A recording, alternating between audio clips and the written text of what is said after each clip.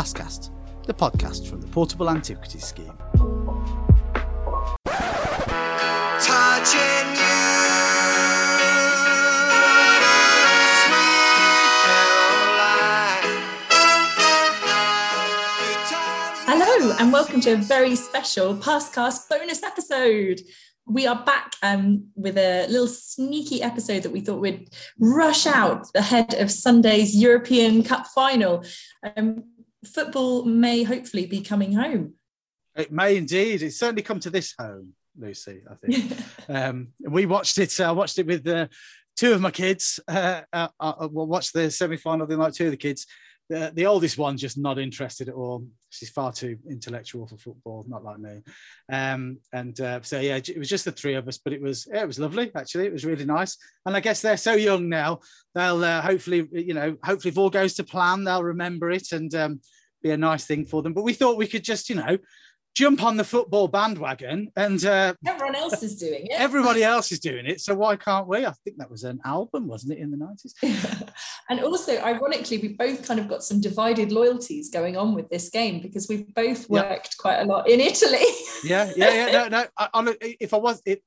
If it was Italy against anybody else, I would be supporting Italy. But obviously, I'm English to my marrow, unfortunately. Well, that's what we said as well. So we support Italy against everyone except England. Yeah, I have to. Because my partner is half Welsh, so the kids had divided loyalties in the early games, but now they're all right. Wales have unfortunately fallen by the wayside. They're fully English, at least until, well, hopefully after 10 o'clock on Sunday night. 10 o'clock, you'll be lucky. 11 o'clock. 11 o'clock. No, I can't get no extra time, But hopefully we'll rush this episode out, as Lucy says, and we'll get it out before the match actually happens. But so good luck, England. Let's hope that we can listen to it in retrospect and think, yes, this was a good thing to do. I'm sure that the entire England squad listened to Passcast, so good luck. Sure they do. I'm sure Harry is right now looking to see if we've updated the episodes. So we've got a few vaguely football related or England and Italy related objects that we thought we could tie in on this tie to our bandwagon as we jump it. I think I'm mixing my metaphors there a little bit, but So we're going to start. What we're going to start with? Are we going to start with the earliest object, aren't we, Lucy? I think. I think we are, and it's one that you found and you chose. Yeah. So it's we thought 3 lions. Let's see what we've got with 3 lions on the database, and of course we've got harness pendants. And I think we've talked a little bit about harness pendants before, if memory serves. I think possibly I quite like harness pendants, actually. They're one of the earliest. I like harness pendants. They're so pretty. They're so pretty. They're enamelled, obviously. Goes without saying. Oh, if it's enamel, Ben's all over it. Yeah, but also it's one of the early objects that I started to that I got in when I first started this job, and we've talked about the steep learning curve before.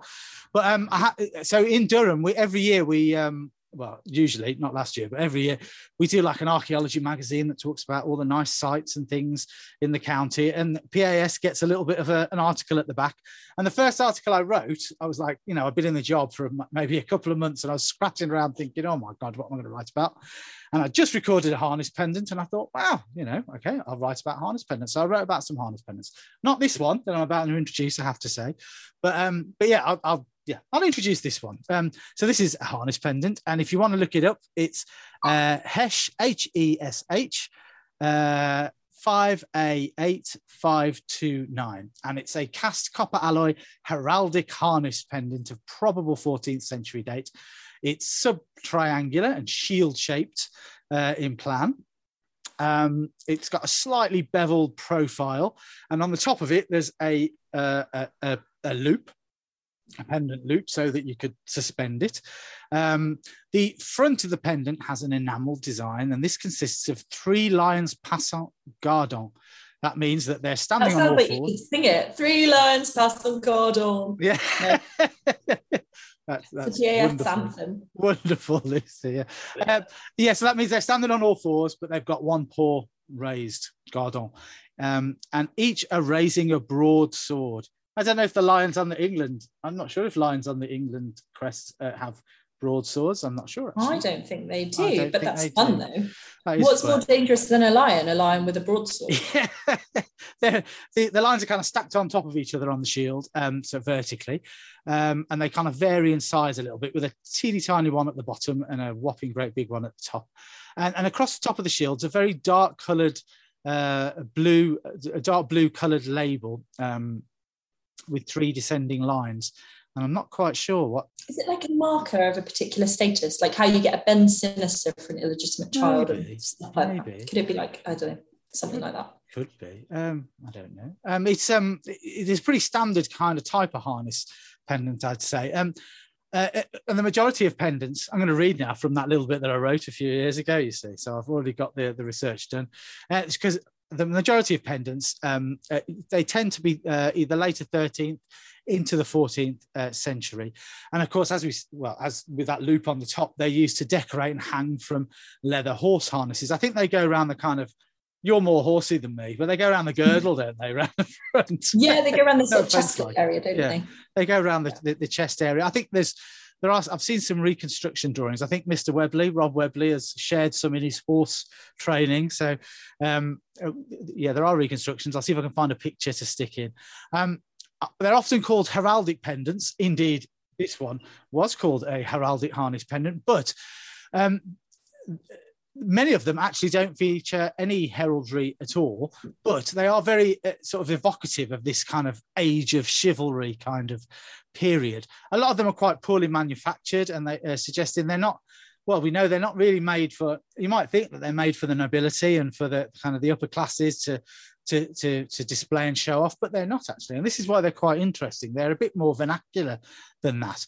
It's likely that they were kind of trappings for horses of people like retainers, bailiffs, stewards, people with a bit of authority, but not quite up there with the lords and the estate, lords and ladies and the estates, but certainly to show a sense of belonging, perhaps to a family or an estate, as I said, or something of that nature. And so often they're decorated with, it might be like a part of the coat of arms or part of the, the heraldic devices that tie into those for the local lord or whichever estate they're working on. Often they don't. Often they're just kind of pretty and have pretty designs on them. I guess it's kind of making an impression in numbers though. Like you don't need to get too close to it. You can see somebody's got like multiple harness pendants dangling off the front of their horse. It's kind of making a statement, but like you're not looking too closely at the sort of workmanship that's gone into it. But yeah, this one's quite interesting though, isn't it? Like the 3 lions device, although we've all heard that phrase a lot this week. Like the 3 lions device on this one is quite specific, isn't it? Yeah. Yeah. Why is it specific, Lucy? Well, in the record it says it's quite specific because it belongs to the arms of England during quite a distinct period. So it's only from about 100 years. And the blue label, reading the record further, is indeed a mark of difference. So it's the arms of the heir to the throne. So this is somebody who is working for or who wants to show that they're loyal to Edward II or Edward III. But there's something really juicy in here that's kind of just made me prick up my ears. Like regular listeners will be able to tell this is a bit more spontaneous than our usual episodes because we're off script and dangerous. Yeah. But if you think about the deposition of Edward II by his wife Isabella of France and Roger Mortimer after various abuses of power, they come over in the name of her son Edward III. So it's all done in the name of the heir who's going to be a rightful king and restore justice to the land. So if you're wearing Edward III's arms, then you're going to be making quite a clear statement of allegiance during that period of uncertainty, I guess. Yeah, absolutely. Yeah. Aren't there some pilgrim badges with Isabella and Mortimer on it, or Isabella? I don't know. Or am I confusing my medieval? I might well be. Ignore that, everyone. No, I bet you're not. But they're a fascinating couple. My gosh. Fascinating, yeah. After I'd said all that about they're not for the nobility there, it actually says in this record in the notes section, which I hadn't noted, they may have decorated the horse of someone in royal service. So There we go. Yeah, but you said about bailiffs and people in power. Yeah. So it doesn't have to be someone hugely impressive. It's kind of a bit weird. It looks like someone's drawn on it with a blue Sharpie, really, doesn't it? It doesn't. It's not particularly sort of. Yeah, it's really not very good, is it? No, you're right. It looks like someone's just gone over the top of it. Not that we would ever dare accuse our darling colleague of Herefordshire and Shropshire of such an act with the Sharpie. Is this a Revel find? More interesting. Oh, I'm not logged in, so I can't see. I think it must be a Peter Revel find if it's Hesh. It is a Peter Revel find. It's been there forever. Yeah. Yes, of course. Yeah. But so that's our English. There's our English Three Lions find. But what have we got from Italy, Lisa? Well, this is kind of one that ends up in England, but has an Italian origin. And I've recorded quite a few of these now, but they're these little coins called Venetian soldini. And they're really tiny and very cute and very detailed. And that soldino apparently means little shilling, but they had this nickname, the galley halfpence, which is after the galley people who imported them. So there's this idea of Venetian fleets trading through the summer period in England. So people coming over to trade and then coming back during the summer when the Bay of Biscay is not such a horrible sailing experience. And we get them in the early 15th to early 16th centuries. And there was a real shortage of English halfpennies during this time. So the little Venetian coins were really useful for people to use. And the ones I normally see are the kind of later ones under the Doge Leonardo Loredan, who was the ruler of Venice. So you don't have a sort of the rulership system in Venice is a bit different. It's kind of a long way from the sort of English royal family. And it's really interesting. But what they have on them is the emblem of the city of Venice, which is the winged lion of St. Mark. So you have all of these lovely little coins which have lions on. So the early ones do have wings, the later ones just, your common or garden bog standard lion. I was trying to work it out. Apparently, it's not very clear what that link to the lion is for the gospel writer Mark. And supposedly there's a reference to an Old Testament verse that's thought to be a lion, but then there's also a folk story about a lion and lioness appearing to Mark and his father. And the father was afraid and told his son to save himself, but Mark assured his father that Christ would save them. And so the poor old lion snuffed it. And then, the father believed in Jesus Christ. But I think that sounds like quite an anachronistic story. And speaking of anachronistic stories, the Venetian tradition is that Mark was traveling in Europe and arrived at the Venetian lagoon, and an angel appeared and said, "Peace be with you, my evangelist. Here your body will rest." And when the Venetians stole the relics of St. Mark from Alexandria and nicked them and took them to Venice, they said that this was divine justification, and he had always been meant to be there. And from then on, you see the lions in the Piazza San Marco in Venice, and you'll see lions all over the city. But it's what a fantastic story. So we've got relic theft, we've got lion sudden death syndrome, we've got all sorts of things going on in there. And then we've also got them turning up in England and fulfilling a really useful function for people. Yeah, galley. I've just read another record. Galley harpens. They're called apparently. I don't know if I'm saying that right. But because of that, like you say, that the Venetian galleys and coming in seasonally, seasonal soldinos. There you go. But, that sounds like an ice cream. Yes, it does sound like an ice cream, though, doesn't it? I'll have a soldino. I'll have a soldino, please. There are 1,226 recorded on the database. Wow, so that's quite a lot, really. Really? Gosh, that's more than I thought. Yeah, I think I'm sure I've recorded some. I'm sure I have. I can't bring up the records right now, but I'm sure I have recorded them. I'll see if I can dig them out somewhere. But fascinating. So we've got an English find, we've got an Italian coin anyway. Italian coin. Related, yeah. So what are we going to round off with then? Round up this short bonus episode. I thought there'd be nothing to round up better than an actual footballer. So I just stuck in the database and searched football. There's lots of records popped up where people have described things as looking like a football, which I'm not quite sure that. I'm not sure that's in the Finds recording. Yeah, I'm not sure Helen Geek would agree with that kind of descriptive terminology. It should be spherical and not. But anyway, they popped up. But I did find the only footballer I think on the database And this is a badge, and it's the reference number is NLM-0DED4D, and it's a lovely, in my opinion, it's a lovely cast figurative badge depicting a sportsman, probably a footballer. It's got to be a footballer, hasn't it? It's got to be a footballer. Yeah, it has to be a footballer. And the suggested, it says the body is angled and downwards, and it looks as if it may indicate the figure is about to play the ball.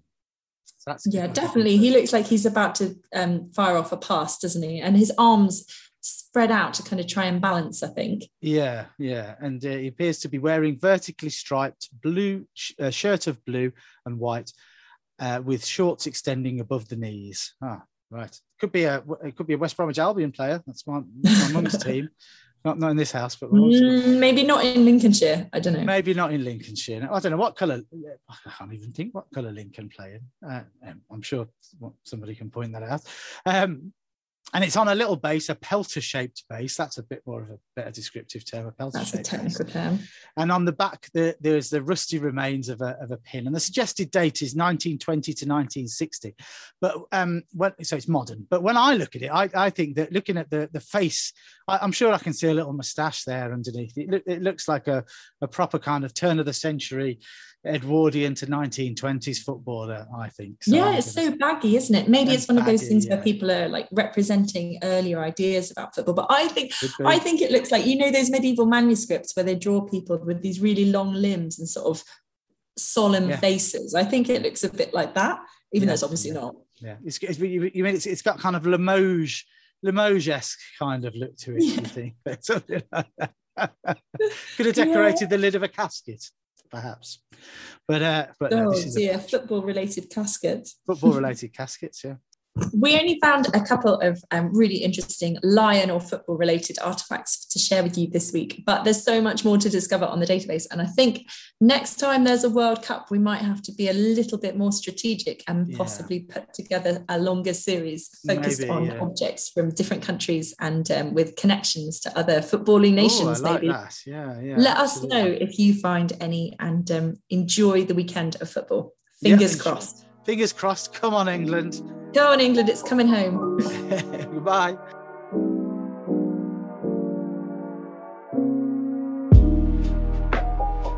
You've been listening to Passcast, the podcast from the Portable Antiquities Scheme. To find out more about what we do, to explore our database of finds, or to get contact details for your local finds liaison officer, please go to www.finds.org.uk.